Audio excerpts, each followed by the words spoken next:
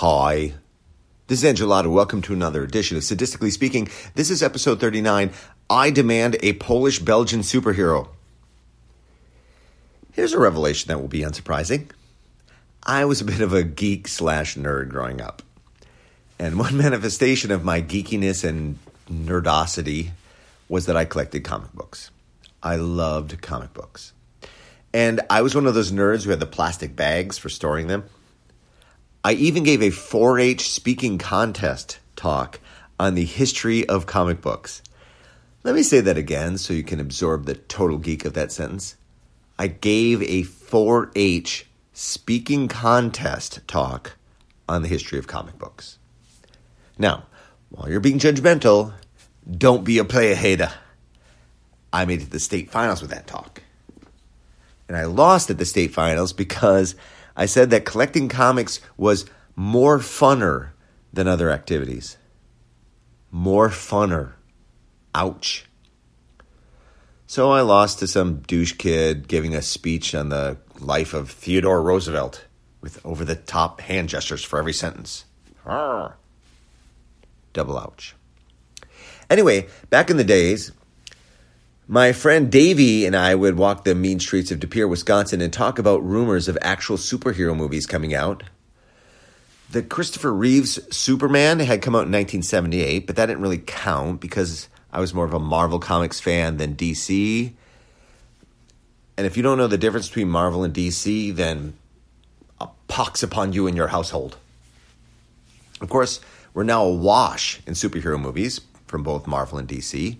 A dream come true, and honestly, I dislike most of them.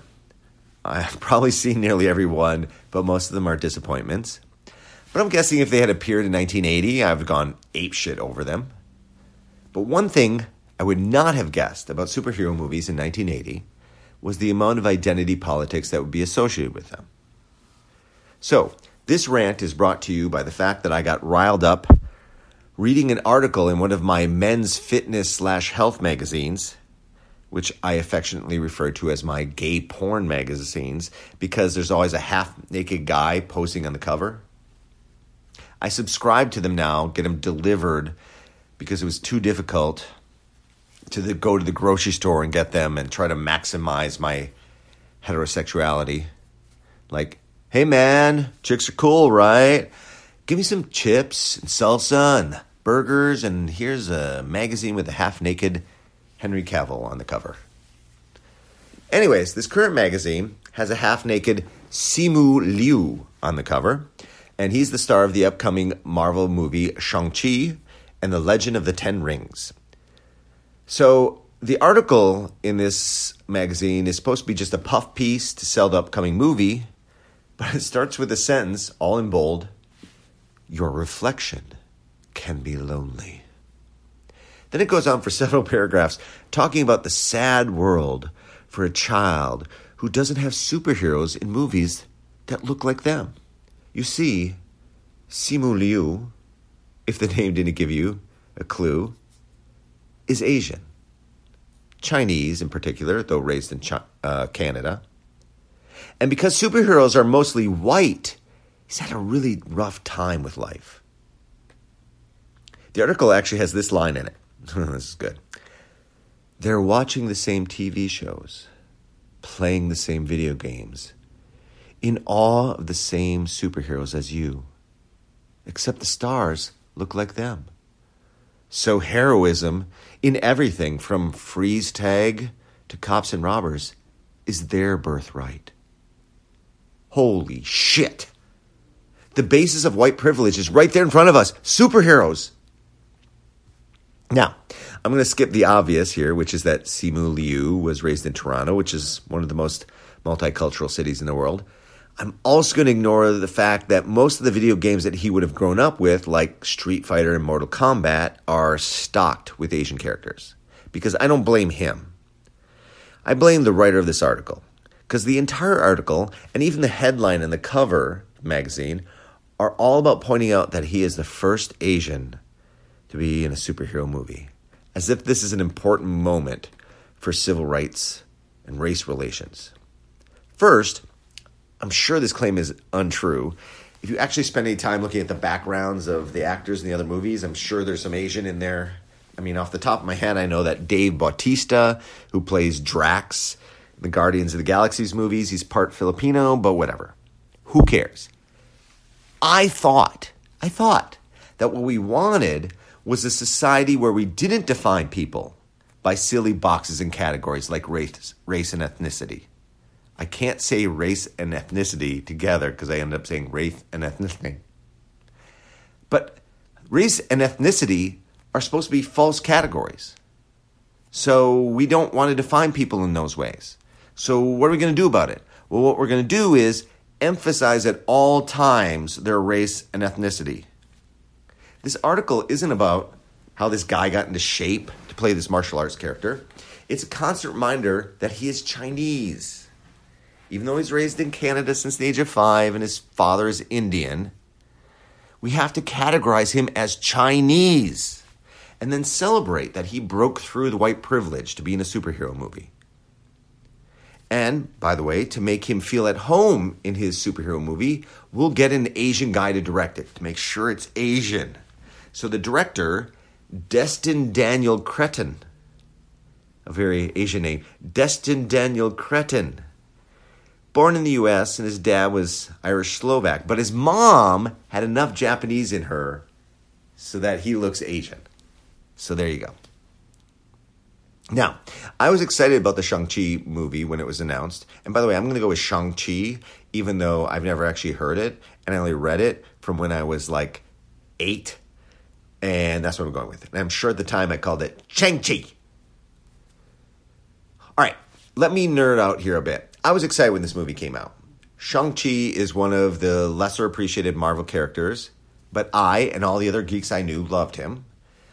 He was in a comic called The Hands of Shang-Chi, Master of Kung Fu, and he was badass. He appeared in Marvel Comics in 1973, that's when he started, and he was clearly inspired by Bruce Lee and the David Carradine character in the TV show Kung Fu. Now, he actually doesn't count as a superhero because he doesn't have any superpowers. He's just a kick-ass martial artist. The character was created by 2 white guys, and he's been a part of the Marvel Universe ever since. Now, it would be a real injustice to think that he was created as either a marketing scheme to get more Asian kids to buy comics or as an attempt at racial inclusion and social justice. He came out of the profound impact of Asian martial arts movies and that mystique on American culture, and we ate it up with relish without being told how woke we were for accepting this Asian character. Now, I'm sure some of the aspects of those 1970s comics, I haven't gone back to look at them, but I think they might have been a little naive about Chinese culture. But my real concern is that this new movie will be so intent on being a movie about an Asian, in caps, hero, as opposed to an Asian hero, in caps, that it will become racist in its own right. The best thing you can do is to make us forget that he is Asian, right? He's just a hero, right? Accept it, right? But they won't. They'll keep reminding us because of the state of the current culture. In an attempt to relieve people of their identity boxes, we must keep reminding them of their identity boxes. Now, my pessimism comes from previous attempts at the identity superhero movie, and the most obvious parallel is with Black Panther. Now, Black Panther was hailed as revolutionary because it was allowing black people to experience a black superhero. Finally, their lives will be complete. Of course, it failed to acknowledge Halle Berry as Storm in the X-Men movies, Zoe Saldana as Gamora in the Guardians of the Galaxy movies, Idris Elba as Heimdall in the Thor movies, Michael B. Jordan as the Human Torch in the Fantastic Four reboot, Don Cheadle as War Machine, Anthony Mackie as Falcon, Samuel L. Jackson as the originally white Nick Fury in every fucking movie, Will Smith as Deadshot in Suicide Squad, and Wesley Snipes as Blade in 3 fucking movies called Blade. And there are shit tons of others, but I got tired. That's where I'm going. Anyway, So they want to make this movie about a black, all in caps, hero from Africa. So to get the essential black African experience, they get South Carolina-born Chadwick Boseman. But to make sure it's going to be a black production, they also get a black director. Asian superhero, Asian director. Black superhero, black director. Did the same thing from Wonder Woman. Female hero, it's time to bring us in a female director. So much for a world moving beyond the boxes. So, let me nerd up again. The Black Panther in the comic books was created in the 1960s, actually prior to the Black Panther movement of Bobby Seale and Huey Newton. Again, it was created by some white dudes. Stan Lee. Anyway, he became a very popular character amongst us mainly white male kids who were into Marvel. He was one of my favorites growing up. But it wasn't because he was black. He clearly was, and he was from Africa, and they added many of the elements in the story to make it the case that you knew that was true, but it was not a social justice argument. So, along comes the movie, and it's hailed as this amazing achievement because it's about black people, and they want you to know it. And you know what? I found it one of the most racist movies I've ever seen. Now, some of the problems with the story come from the original comic, which was written by a Manhattan kid, Stan Lee, and his view of what Africa is like. But the movie doubles down on these when they're unnecessary. So, for instance, they make the Black Panther King of Wakanda. Now, in the comic book, he was head of the tribe in Wakanda, and that's fine. But we Americans, especially white, but I'm guessing all Americans, have this view of Africa of being reigned by kings who take their power by force. The kings of Africa. So how many monarchies are there in Africa? Well, today there are only 3 monarchies in the 54 countries in Africa that maintain some sort of monarchy.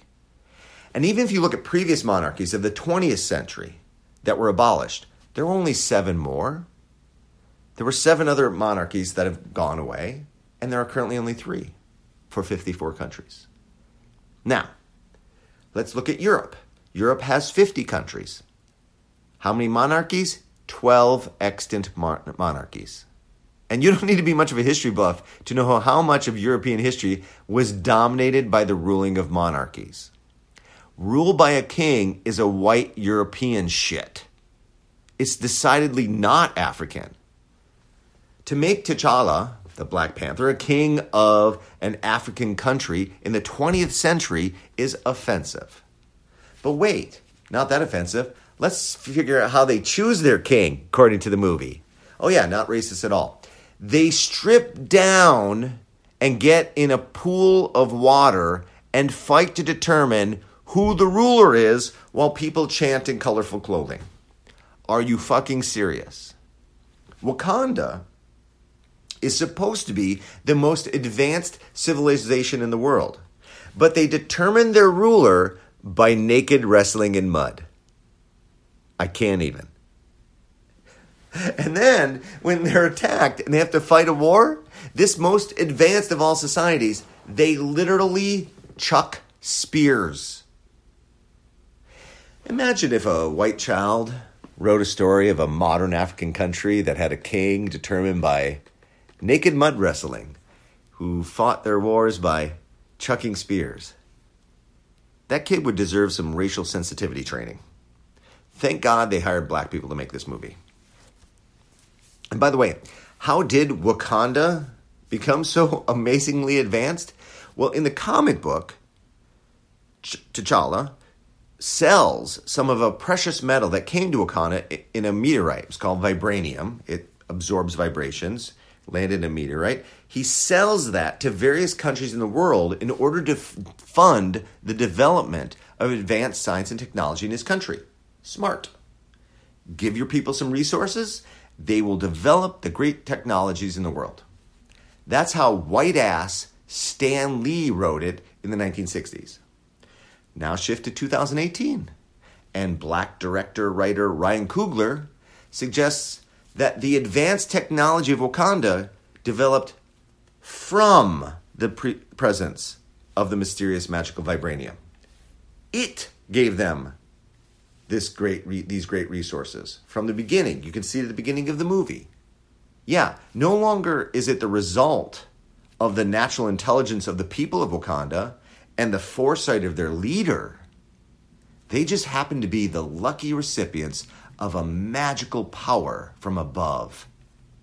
That's how they rose up. That's the message. A magical power from above raises you up.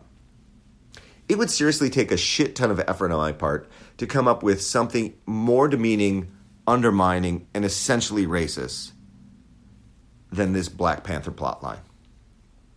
And I'm not even getting into the fact that one of the tribes in Wakanda actually bark like dogs, and that they got rid of the Black Panther's traditional comic book villain, who is white, in favor of making a black American inner city guy from New York into the ultimate villain.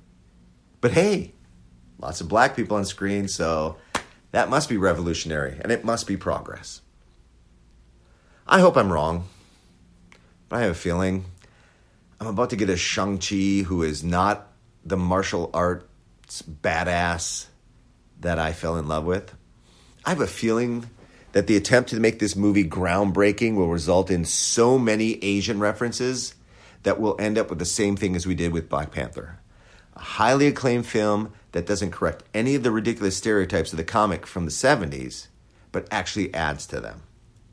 I can't wait to see him eat with chopsticks and sleep on a wooden pillow while manipulating the coronavirus in a lab. Pass the tequila. Out!